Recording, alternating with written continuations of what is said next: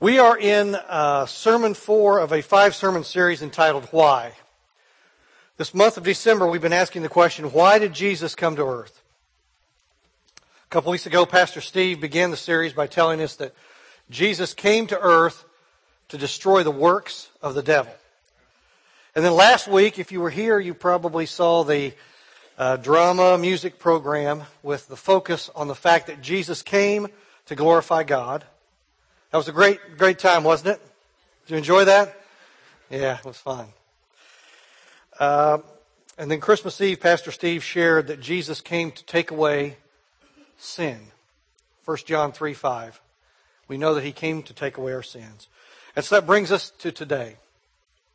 You know, Isaiah wrote in his book, he said, "Therefore, the Lord Himself shall give you a sign. Behold, a virgin shall conceive and shall bear a son, and He shall call His name Emmanuel." And Emmanuel means God with us. It's a prophetic statement about who Jesus would be and who He is. He's God, and He came to visit us. God with us, Emmanuel. And we don't know exactly when Jesus was born, even though we celebrated His birth yesterday. I hate to burst your bubble this morning, but chances are Jesus was not born on December 25th. There's lots of schools of thought about when He was actually born. One school of thought suggests that Jesus was probably born during the Feast of Tabernacles. And that's a feast that's held in Israel in the September, October-ish time frame. I don't know if you're familiar with tabernacles, but tabernacles was a celebration prescribed by God for Israel to remember the time that they were wandering in the wilderness. For 40 years, Israel lived in tents in the wilderness, in temporary dwellings. And so this Feast of Tabernacles celebrates and commemorates that time of wandering in the wilderness. And John chapter 1 says that Jesus, the Word, became flesh and dwelt, or more correctly, tabernacled among us. That Hebrew word for the translated dwelt is actually the word for tabernacle.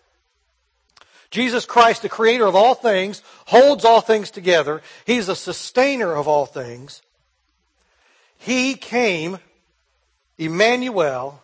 He took on the body of flesh. He took upon His tent, if you will, a temporary dwelling on this earth. He was temporarily here. He tabernacled among us. God with us. So the question we're asking this month is, why did Jesus come to earth?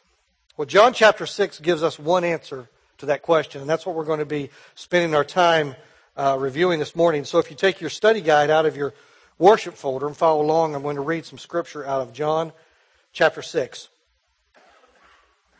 Beginning in verse 35, Jesus said to them, "I am the bread of life, and whoever comes to me shall not hunger.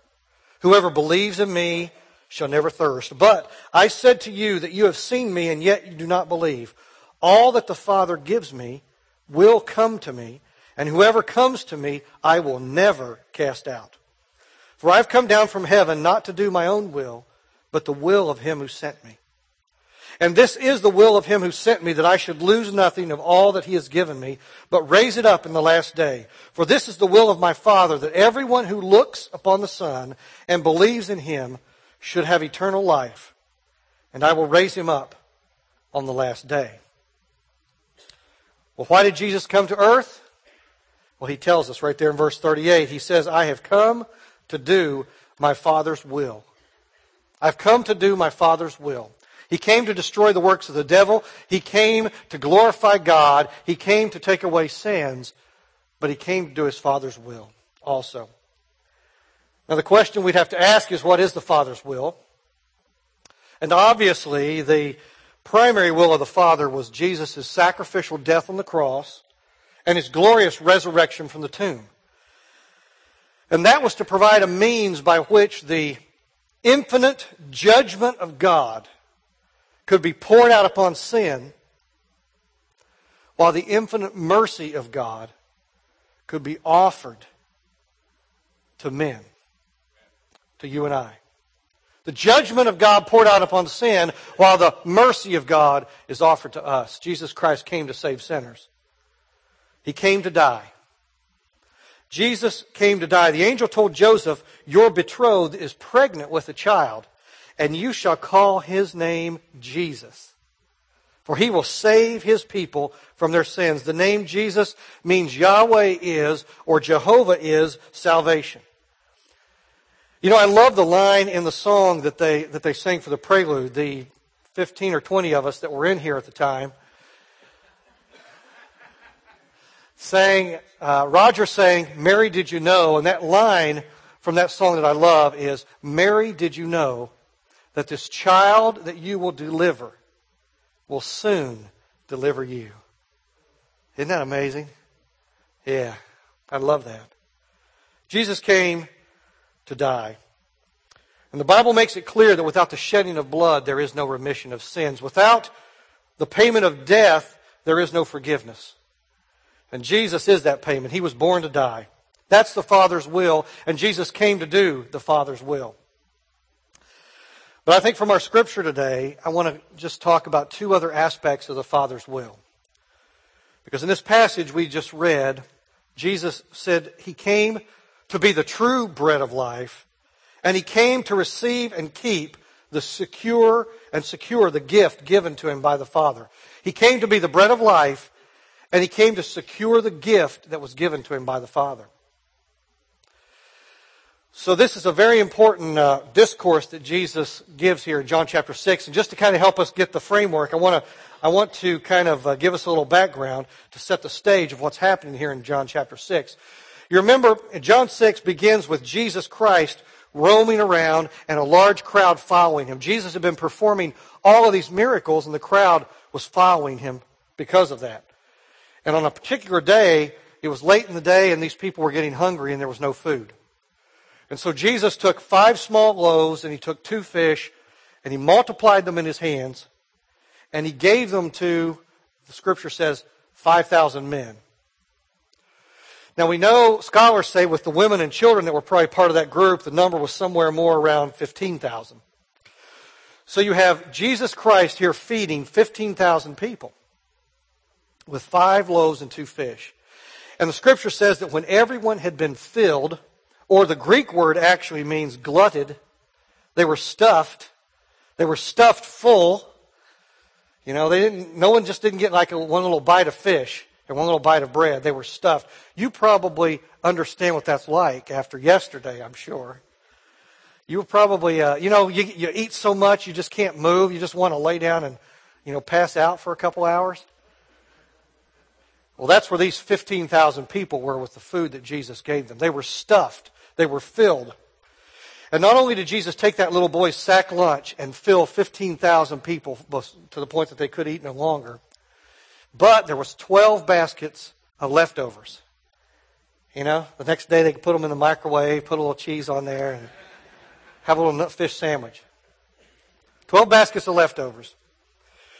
So after that miracle, Jesus sent the disciples away by boat across the Sea of Galilee. He sent the multitude away, and then he goes to pray.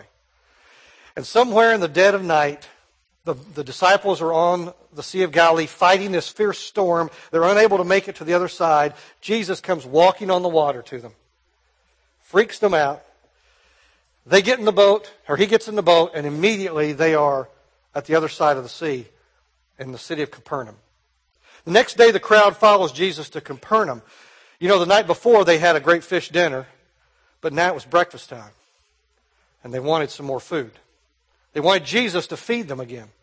So they were following him for another meal. And Jesus says to them, listen, you're looking to me for food that perishes, but you should be seeking me for eternal life. The work that my Father gives you to do is to believe in me. I've come to give you eternal life. And so their reply to Jesus was, Jesus, you show us a sign. Give us a miracle to prove that you're God. Moses fed us manna in the wilderness for 40 years. Why don't you feed us like that? Why don't you take care of us like that and we'll believe you? You do some great miracle for us. You keep feeding us and we'll keep following. People wanted Jesus to be their genie in the lamp. They wanted him to be their slot machine, their winning lottery ticket. Jesus, you perform some more miracles and make sure you take care of us and we'll keep following you. You know, unfortunately, a lot of Christians believe that that's the way Jesus is today too. You hear that especially on TV. You'll hear preachers say, follow Jesus and your bills will be paid. Follow Jesus and your kids will be healthy. Follow Jesus and you'll get that life you've dreamed of. You'll get this life here that's just the perfect life. But Jesus said, that's not why I'm here. And now these people, when they said, Jesus, show us a sign, give us some more miracles, they weren't questioning his power because they obviously had witnessed it the day before. But what they were absolutely and totally in the dark about was his purpose and his plan. So beginning in verse 32, Jesus breaks it down for them. And so for the next several verses, this beloved discourse of Jesus Christ. And Jesus' point in this passage was not that his purpose was not political, but that his purpose was redemptive. He wasn't here as a physical blessing. He was here to touch spirits, souls of men. It was a spiritual purpose. He didn't come to satisfy hungry bodies. He came to satisfy hungry souls. And so he said, I've come to do the Father's will. A plan that was laid down in eternity past. A plan that first and foremost was about giving life to dead souls. And right in the middle of the crowd's question about manna, they bring up this conversation of manna. So Jesus takes what they say about manna and he says, I've come to do the Father's will. And in fact, I am the true bread of life. Yes, Moses, you got the manna in the wilderness with Moses. But I am the true bread from heaven. So the Father's will was that Jesus would be the bread of life. I love verse 35. Jesus says, I am the bread of life. Whoever comes to me shall not hunger. Whoever believes in me shall never thirst. Well, obviously, he's not talking about physical things, is he? I mean, if you're a follower of Jesus Christ this morning, you probably get hungry. You probably get thirsty. You're probably hungry right now, thinking about that food you had yesterday and the leftovers in the fridge today. I know I am. I'm just saying. Jesus says, I'm here to satisfy your soul. Your soul is going to stop thirsting. Your soul is going to stop hungering. When you meet Jesus Christ, there's satisfaction. Amen? Amen. When you meet Jesus, there's no more hunger in your soul. He is the food. He is the nourishment. He's the food that gives satisfaction. Just as the manna fell in the wilderness, Jesus Christ, the bread of life, came down from heaven. God the Father's will was for Jesus to be the bread of life, that life-giving food for dead sinners. And that bread of life is a metaphor. I mean, just as physical bread sustains life, believing upon Jesus Christ, the true bread of life, gives life to lifeless souls. Now, Exodus 16 is the passage that recounts God providing manna to Israel in the wilderness. And manna is that symbolic picture of Jesus as the bread of life. Practically, obviously, God fed Israel in the wilderness to keep them alive. There was a practical purpose for him giving them bread in the wilderness. But there's also a prophetic picture of Jesus Christ in that manna. And I think this morning it's important for us to note some interesting correlations between the manna in the wilderness and Jesus Christ, the bread of life. The crowd brings up this idea of manna, and Jesus says, listen, I'm the true bread. He said, you're right. There was manna in the wilderness, but it was really just a picture of me, the true bread of life. So I want to give you some interesting correlations between the manna in the wilderness and Jesus as the bread of life. First and foremost, manna fell in the wilderness of sin when the people were in rebellion. Manna fell in the wilderness of sin when the people were in rebellion. Exodus chapter 16 verses 1 to 4 says, they set out from Elim, and all the congregation of the people of Israel came to the wilderness of Sin, S-I-N, sin. And the whole congregation of the people of Israel grumbled against Moses and Aaron in the wilderness. Now, isn't it interesting that the Hebrew word translated into English as sin, is also in Hebrew the word for thorn. Thorn. You remember in the Garden of Eden when Adam and Eve sinned and God pronounced some judgments based upon the results of their actions? What was one of the things He said was going to happen? Thorns. The ground was going to bring up thorns. Thorns were going to be produced. So Levitically, the idea of thorns in a Levitical mindset became a symbol of sin and of judgment. Now let's go a few thousand years later. Jesus Christ is hanging on the cross. What was He wearing on His head? Crown of thorns. You think the Roman soldiers that made that crown and put it on His head knew what they were doing? No, I think they just wanted to enhance His suffering and pain. But let's think about it. That was a symbol of Jesus Christ who bore our sin to the cross and who was judged as sin on the cross. Well, Israel here in Exodus 16, they're in the wilderness of sin, and while they're there, they begin complaining against Moses and Aaron. And they're saying, you brought us out here to starve us to death, man. We could have stayed in Egypt. There was plenty of food there. Why did you bring us out here to kill us with starvation? Well, they weren't questioning Moses and Aaron, were they? They were really questioning God. They were questioning the plan of God. God has brought us out here to starve us to death. So what was God's reaction to this? Did He judge them? He could have. Did He destroy them? No, you know what He did? He fed them manna in the wilderness. In His mercy, in His grace, He gave them grace in that He fed them while they were in the wilderness of sin, complaining against God. He fed them with manna from heaven, with bread from heaven. Jesus Christ said, I'm the true bread. Jesus Christ, just as Israel was in the wilderness of sin, Jesus Christ came to this world of sin. Just as Israel complained against God and were in rebellion, Jesus Christ in Romans says, while we were yet sinners, Christ died for us. While we were complaining or rebelling against God, in His mercy and grace, He rained down the bread of life. Just as He gave Israel the manna in the wilderness, He gave Jesus to us.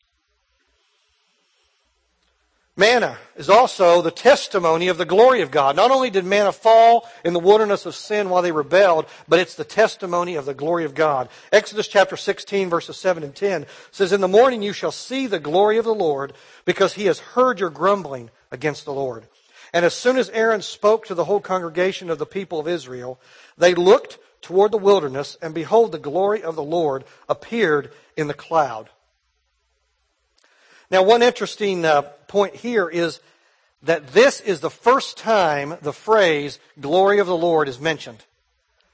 It's very important when something is mentioned for the first time. It has some special significance, and then you can follow that thread throughout the Scripture. Well, Exodus 16 is the first time the glory of the Lord is mentioned. The glory of the Lord appeared to Israel in the cloud. The people looked to the wilderness where the manna was going to fall, and there in the cloud they saw the awesome display of, I'm assuming, light and power, the brightness of God's essence, right there in the desert.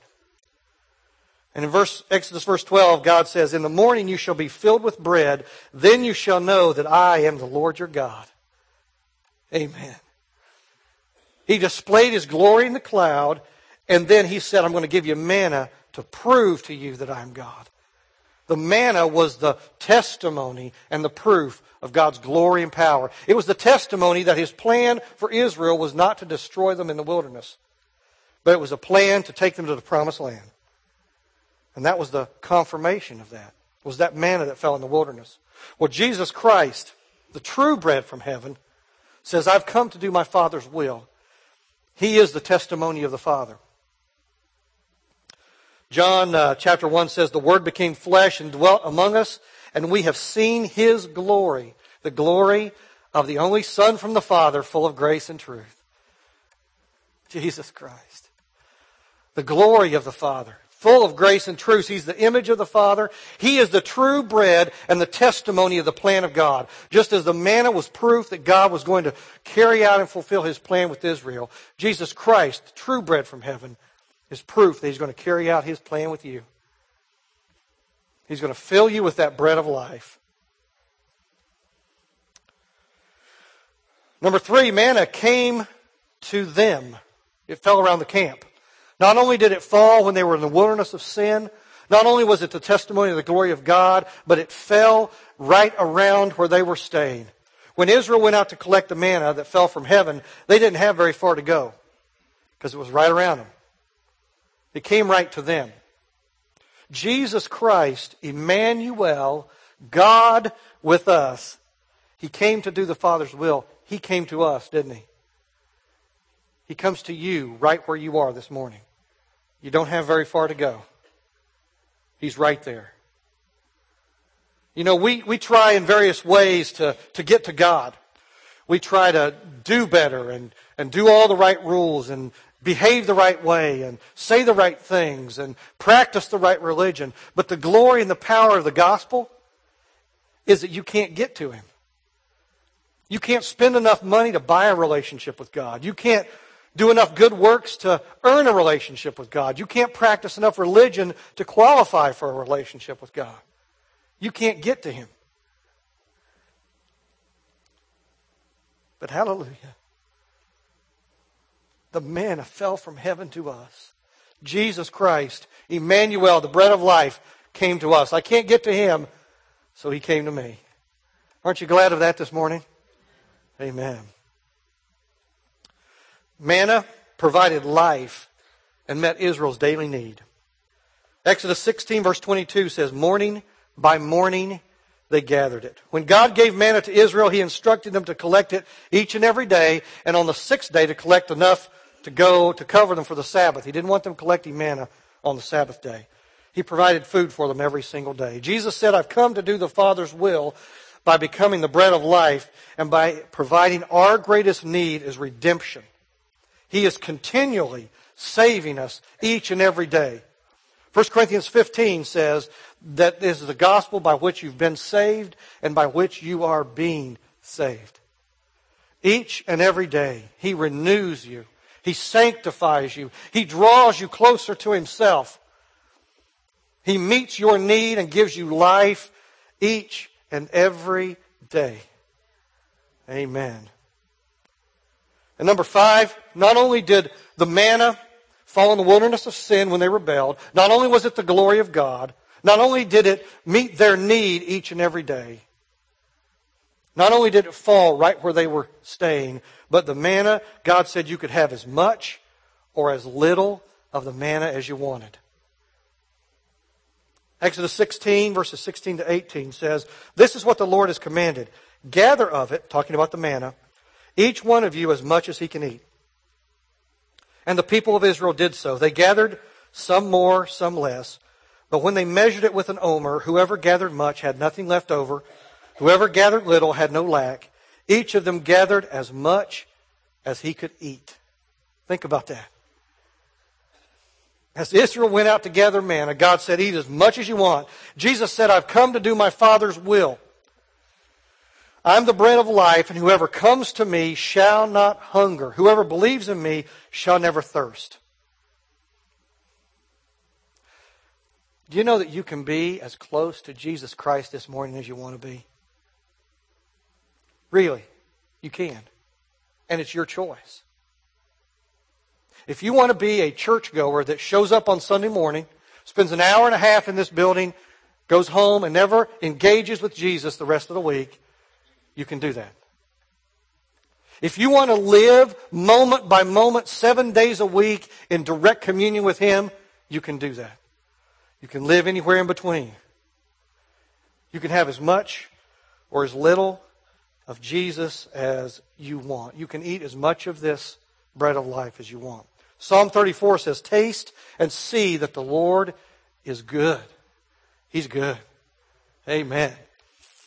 So my question to you this morning that really troubles me often is how can we, as followers of Jesus Christ, who claim the name of Jesus just want a little bit of the bread of life? How can we get bored with Him? How can we only make Jesus a part of our lives?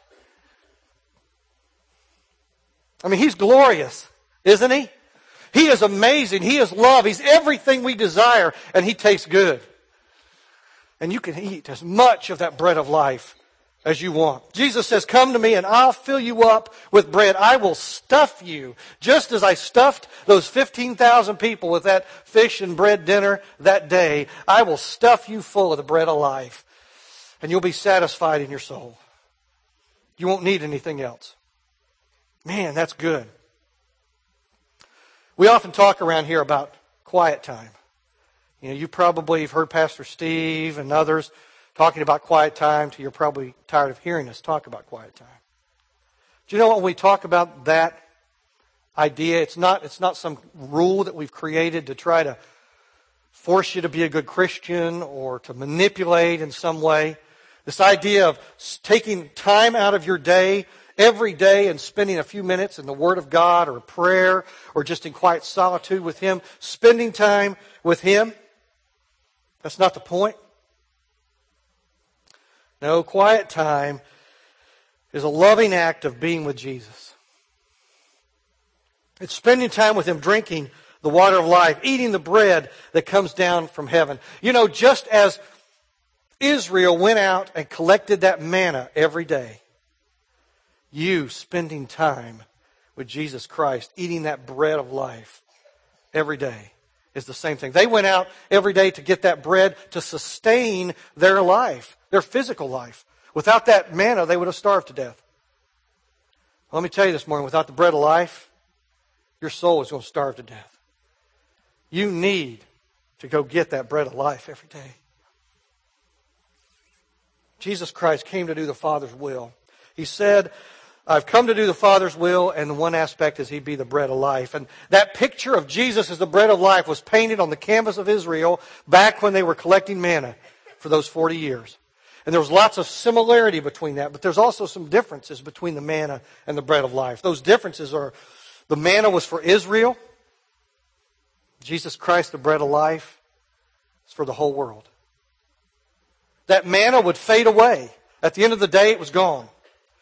Jesus Christ, He's forever. The manna would sustain your life, but guess what? Jesus Christ is the life giver. Life emanates from Him. How much more is the bread of life important to us than that manna was in the wilderness? Jesus said, I've come to do the Father's will, and that included being the bread of life. And then also in this passage, Jesus said, I've come to do the Father's will, and it's to keep and secure the gift given to me by the Father. John 6:37, all the Father gives me will come to me, and whoever comes to me I will never cast out. For I have come down from heaven not to do my own will, but to do the will of Him who sent me. And this is the will of Him who sent me, that I should lose nothing of all He has given me, but raise it up on the last day. Jesus says, all those that God draws to Himself, He gives to me, and they'll be mine forever, and I won't cast them out. Jesus was probably a little bit discouraged in talking to this crowd because, you know, they had seen Him do that miracle the day before, and they came to Him and said, you know, do some more magic acts for us. Jesus loved them. He was going to die for them. He fed them, took care of them. He said, you guys don't believe in me. I bet he was a little bit discouraged with that at that moment, but then as if speaking to himself, he says, but you know what? God is going to purify a people, and they're going to believe in me, and they will come to me. And the Father's going to give me a gift of people who believe in me, and it's about those who will, and it's those who will eat the bread of life, and I will give them eternal life. All who come to me, I will in no wise cast out. And that word all is, in the Greek tense, is kind of a reference to all as one unit. It's not all as in a bunch of pieces. It's not like a puzzle on the table that hasn't been put together yet. You know, all the pieces are laying there, and you say, there's all the pieces. No, it's like the puzzle's already put together in one complete unit, one body, one gift. And He says, all who come to me, I will keep safe, I will secure, and I won't cast them out. This group is going to come to me and I'm going to hang on to them. God's going to give them to me. Why? Because they've been chosen by the Father to be presented to Jesus Christ as His gift of love. And if you're a believer this morning, guess what? You're part of that gift. You're part of that body. Safe and secure in Jesus' arms. John 17, Jesus is praying the Lord's Prayer. You know, we think of when He was teaching the disciples, we call that the Lord's Prayer, but that was really, He was teaching the disciples to pray. In John 17, before His crucifixion, Jesus is praying a prayer. And 7 times in that prayer, He prays for that body, that gift that God is going to give to Him as a gift, as a love gift. He prays for you and He prays for me. He prays for that unit of believers that are going to come to Him, presented to Him by the Father. You are a gift to Jesus Christ this morning. Do you ever think of yourself that way? Do you ever get up in the morning and say, hey, I'm a gift to Jesus today? I mean, that's exciting. I mean, if you're a believer, you're a gift from the Father to the Son. Just as you hopefully had some gifts yesterday that you unwrapped, think about yourself as a gift all wrapped up, tied up with the blood of Jesus. God the Father is presenting you to the Son to keep and to treasure. What a glorious thought. As a believer, I'm a gift from God the Father granted to Jesus Christ His Son. And I'll tell you what, that excites me. And you know why that excites me? Because I'm not worth it. Not by a long shot. I'm not worth it.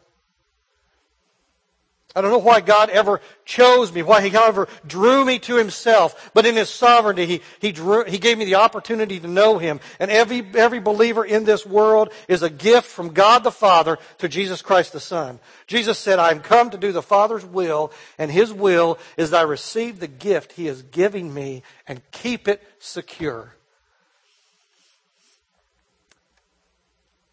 No matter the circumstance in your life, no matter what trouble you're going through, no matter the problems, no matter how this world might be falling apart economically or politically or geopolitically or geologically or however, doesn't really matter.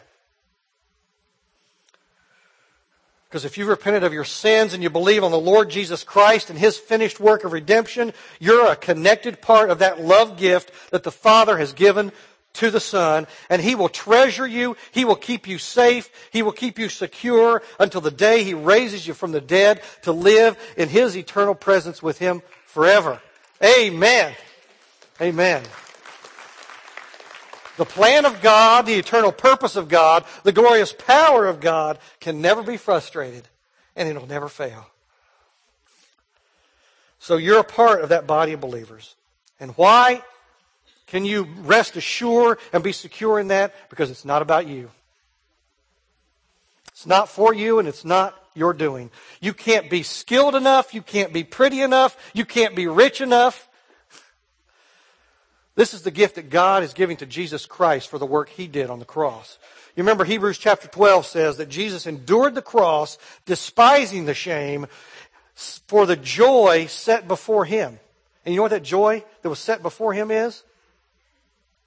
It's you. You are the joy that was set before Him. You're that gift that the God is giving to the Son as a gift for the work that He has done, for coming to do the Father's will. He said, the Father has given me something to do, and I've come to do it. And when I do it, then He's going to give me that gift of believers, and I'm going to hold them, and I'm not going to cast them out. And as part of that gift, you are as secure in that as the love is between Jesus and the Father. When Jesus stops loving the Father, that's when He'll throw you away. It ain't happening. No way, no circumstance. When Satan comes along trying to tell you you're worthless, you're no good, you've sinned too much, you can't trust God's love, you've got to do better, you've got to be better, yada, yada, yada. Just remember, you're God's gift of love to Jesus Christ. And He says, I will in no wise cast out. You may not like me much. You may not think I'm that pretty. Or handsome, sorry. Guys are handsome, right? Do you know what? Jesus Christ loves me. He loves me for the Father's sake and for His glory. So what more do I need? What more do you need than Jesus Christ? Emmanuel, that bread from heaven that you can access every day. Well, Jesus said, I've come to do the Father's will, to keep secure all those He has given me. And if you need more proof, there are some scriptures on your handout you can study for yourself this week about how secure you are in Christ. Why did Jesus come to earth? Well, He came to earth to destroy the works of the devil. He came to earth to display the glory of God. He came to earth to save sinners. And today, He came to earth to do His Father's will. Those who ate the manna in the wilderness, they died. But Jesus says, I've come that you might have eternal life. I'm the true bread from heaven that will satisfy your soul's hunger. And not only is my Father's will for me to be the bread of life, but He's given me that gift of the body of believers that He's drawn to Himself. And His will is that I keep them safe and secure, and I will raise them up the last day. As I redeem and regenerate their souls, so will I redeem and regenerate their bodies, that they might live with me in my kingdom for all eternity. That's the Father's will, and that's what I came to do, and that's what I'm going to do. So if you're a follower of Jesus today, these words should just excite and thrill you. Because you have access to the bread of life to give you life. And if you don't know Jesus Christ today, you can partake of this bread of life. You can know Him today by repenting of your sins. Repent and believe that Jesus died on the cross to pay for your rebellion. And that's the only way. Jesus offers you Himself, the bread of life, and He will accept you when you come to Him. He'll never cast you out. And He'll give you eternal life, sealed and signified both by your satisfaction in your soul today and by resurrection in that last day. If you don't know Jesus this morning, let me encourage you before you leave to find somebody, maybe somebody right around you, and talk to them and ask them to help you come to that place of getting to know Jesus Christ by repenting of your sins and believing in His death, burial, and resurrection as the Scripture prescribes. Jesus came to do the Father's will. As I close this morning, you know, when Jesus came to do the Father's will, He became the most influential figure in the history of the world. Our calendar is adjusted because of Jesus Christ, right? Everything we know is really the result of Jesus Christ. He's the most influential figure in the world. And there's been a song going around in my head for the last couple of weeks. You ever have that happen? You get this song stuck in your head and it just drives you crazy. You go to bed, you're trying to sleep, and this thing just keeps playing in your head. Well, the only way that I can get those songs out of my head is to sing them. Now, I'm not going to sing to you this morning. You're off the hook. But I am going to infect your mind with the words from this song. So it's in my head. I'm going to give it to you.